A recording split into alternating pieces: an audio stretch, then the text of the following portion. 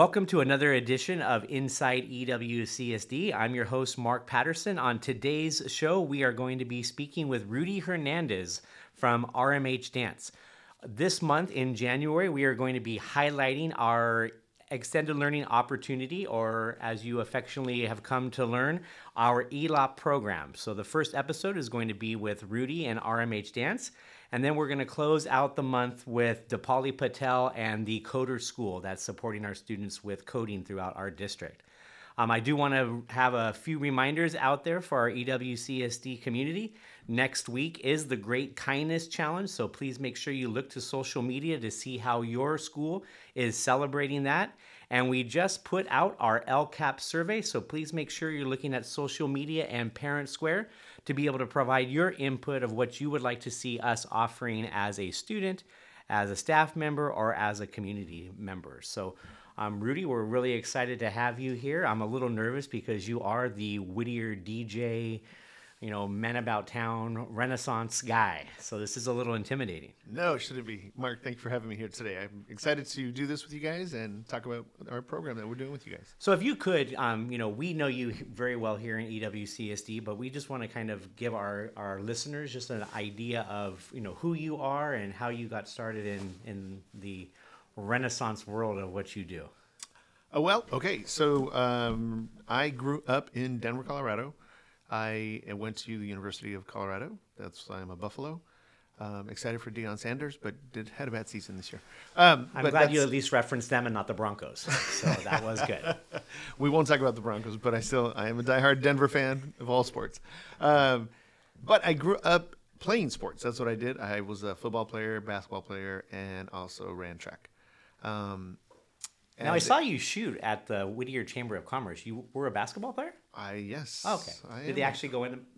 They did, okay. Actually. Okay. I did make them, okay. Yes. But I was also an all-star baseball player. And so as a sophomore in high school, I had received a scholarship to play baseball at UCLA. So I was a transfer from Colorado to California. Had never been to California, so I was excited. What position? Shortstop and third. Okay. And 2 weeks after receiving that scholarship, I was walking home from school and got hit by a drunk driver and broke both my legs. I was in the hospital for 7 months.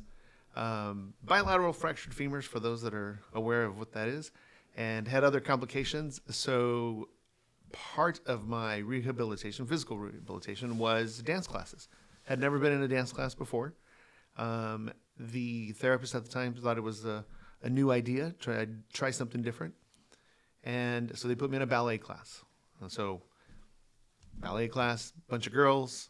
I thought, hey, this should be fun. I tried to play game, but I couldn't because, I pulled up in a wheelchair. And they're like, what are you going to do for us, right? But it then became my passion, and that became my studies in school. It in a blessing in disguise. I love baseball still, but I didn't get to follow through with that. But I'm happy that I am where I'm at. And for anybody out there, I believe, it took about 4 months to learn how to walk again. And that was with physical therapy 5 days a week, 2 or 3 hours a day. And so I truly believe anybody can learn how to walk again. They can learn how to dance. Wow. So was the basis of the physical therapy just pure dance? It was. Oh, wow. It was pure dance, yes. So everything from standing at the bar to flexing muscles and doing all kinds of stuff. It was just purely based on dance. Wow, that's amazing. Yeah. So how did RMH Dance come to be? So RMH stands for Rudy and Maria, my wife, Hernandez. And Maria was actually a ballet teacher in a local studio that is no longer there in Uptown. But she was a teacher. I came in as a guest artist to teach a swing class. And she then said, hey, I'd like to learn how to partner dance. And I was like, hey, yeah, come on over. I'd love to dance with you. But she just wanted to dance. She didn't want anything else. So it took a couple of years of convincing her and finally twisted her arm to go out on a date. And then the date became it took 7 years for her to finally say yes to getting married to me. So persistence is important. Persistence right? is important. All those yes. students out there, persistence does. Persistence grit. does. And so we've been We've been a couple now for 23 years, and we've been married going on 14 years. Wow, So, yeah. that's amazing. Yeah. So I missed in between the physical therapy and RMH. So how did the dancing then just kind of occur?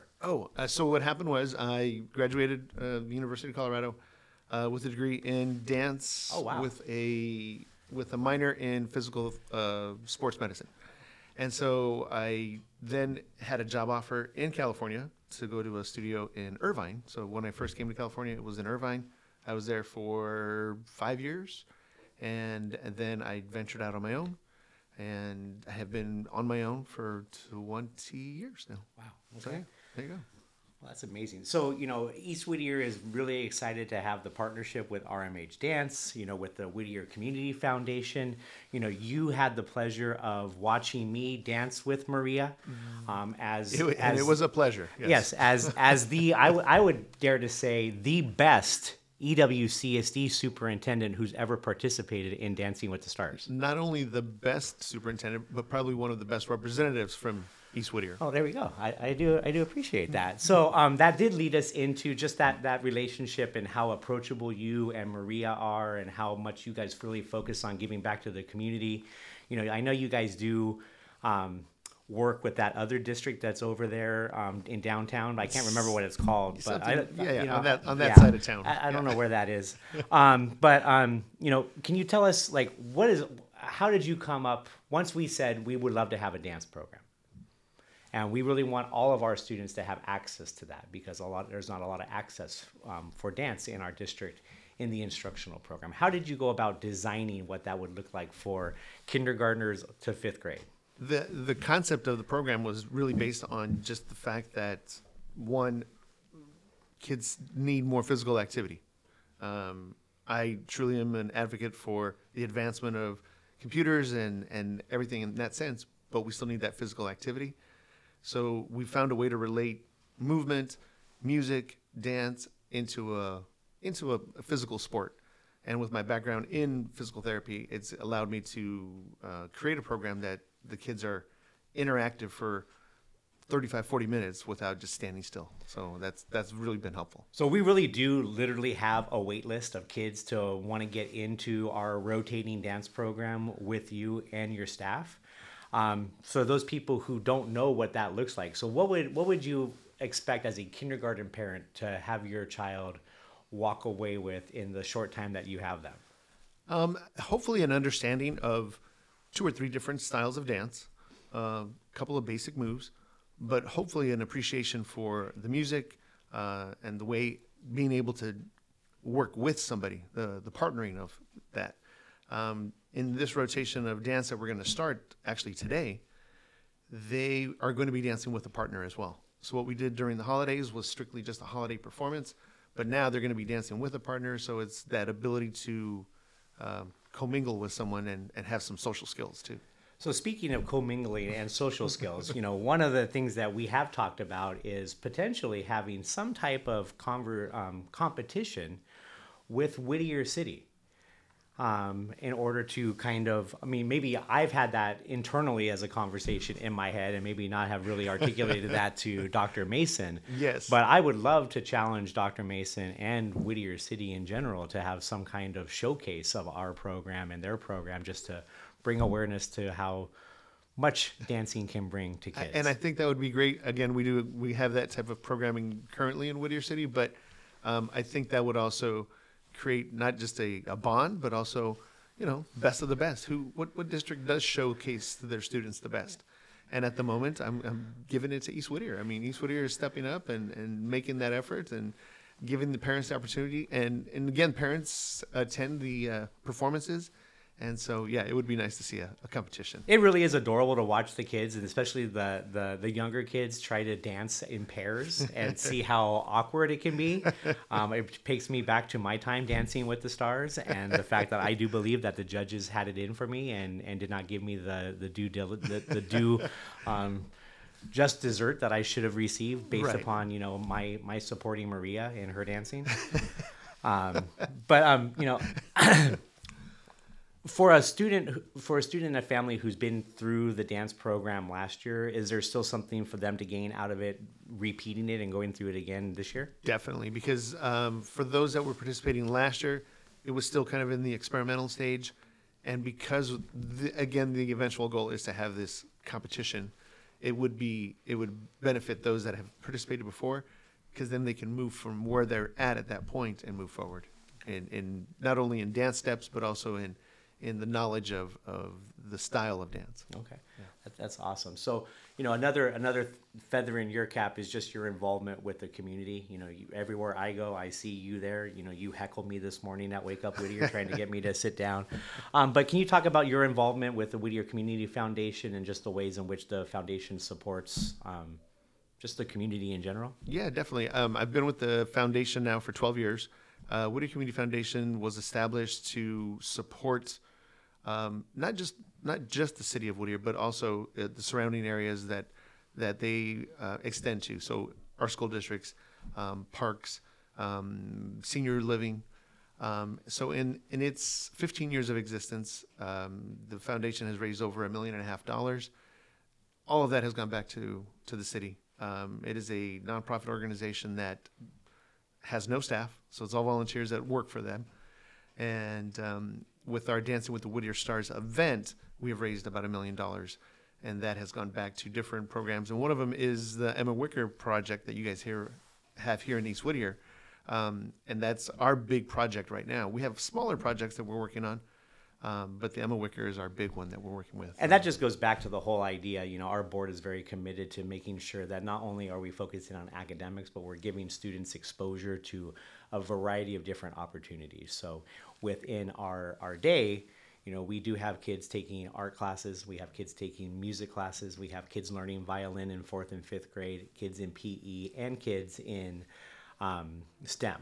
So they're learning robotics and engineering and things like that. But there was a big push for two things: cooking and dance. And we couldn't replicate those two things with a typical teaching schedule. So that's really where that partnership came in. And we're looking at the Emma Wicker project as kind of the opportunity to have a location that is more modern and user-friendly, to be able to take advantage of all of these different things. So we really are thankful for the partnership with the Whittier Community Foundation and the pledge to be able to help us, make that a location to where we can really showcase the talent of our students to give them an opportunity to kind of brag. So. Yeah, definitely.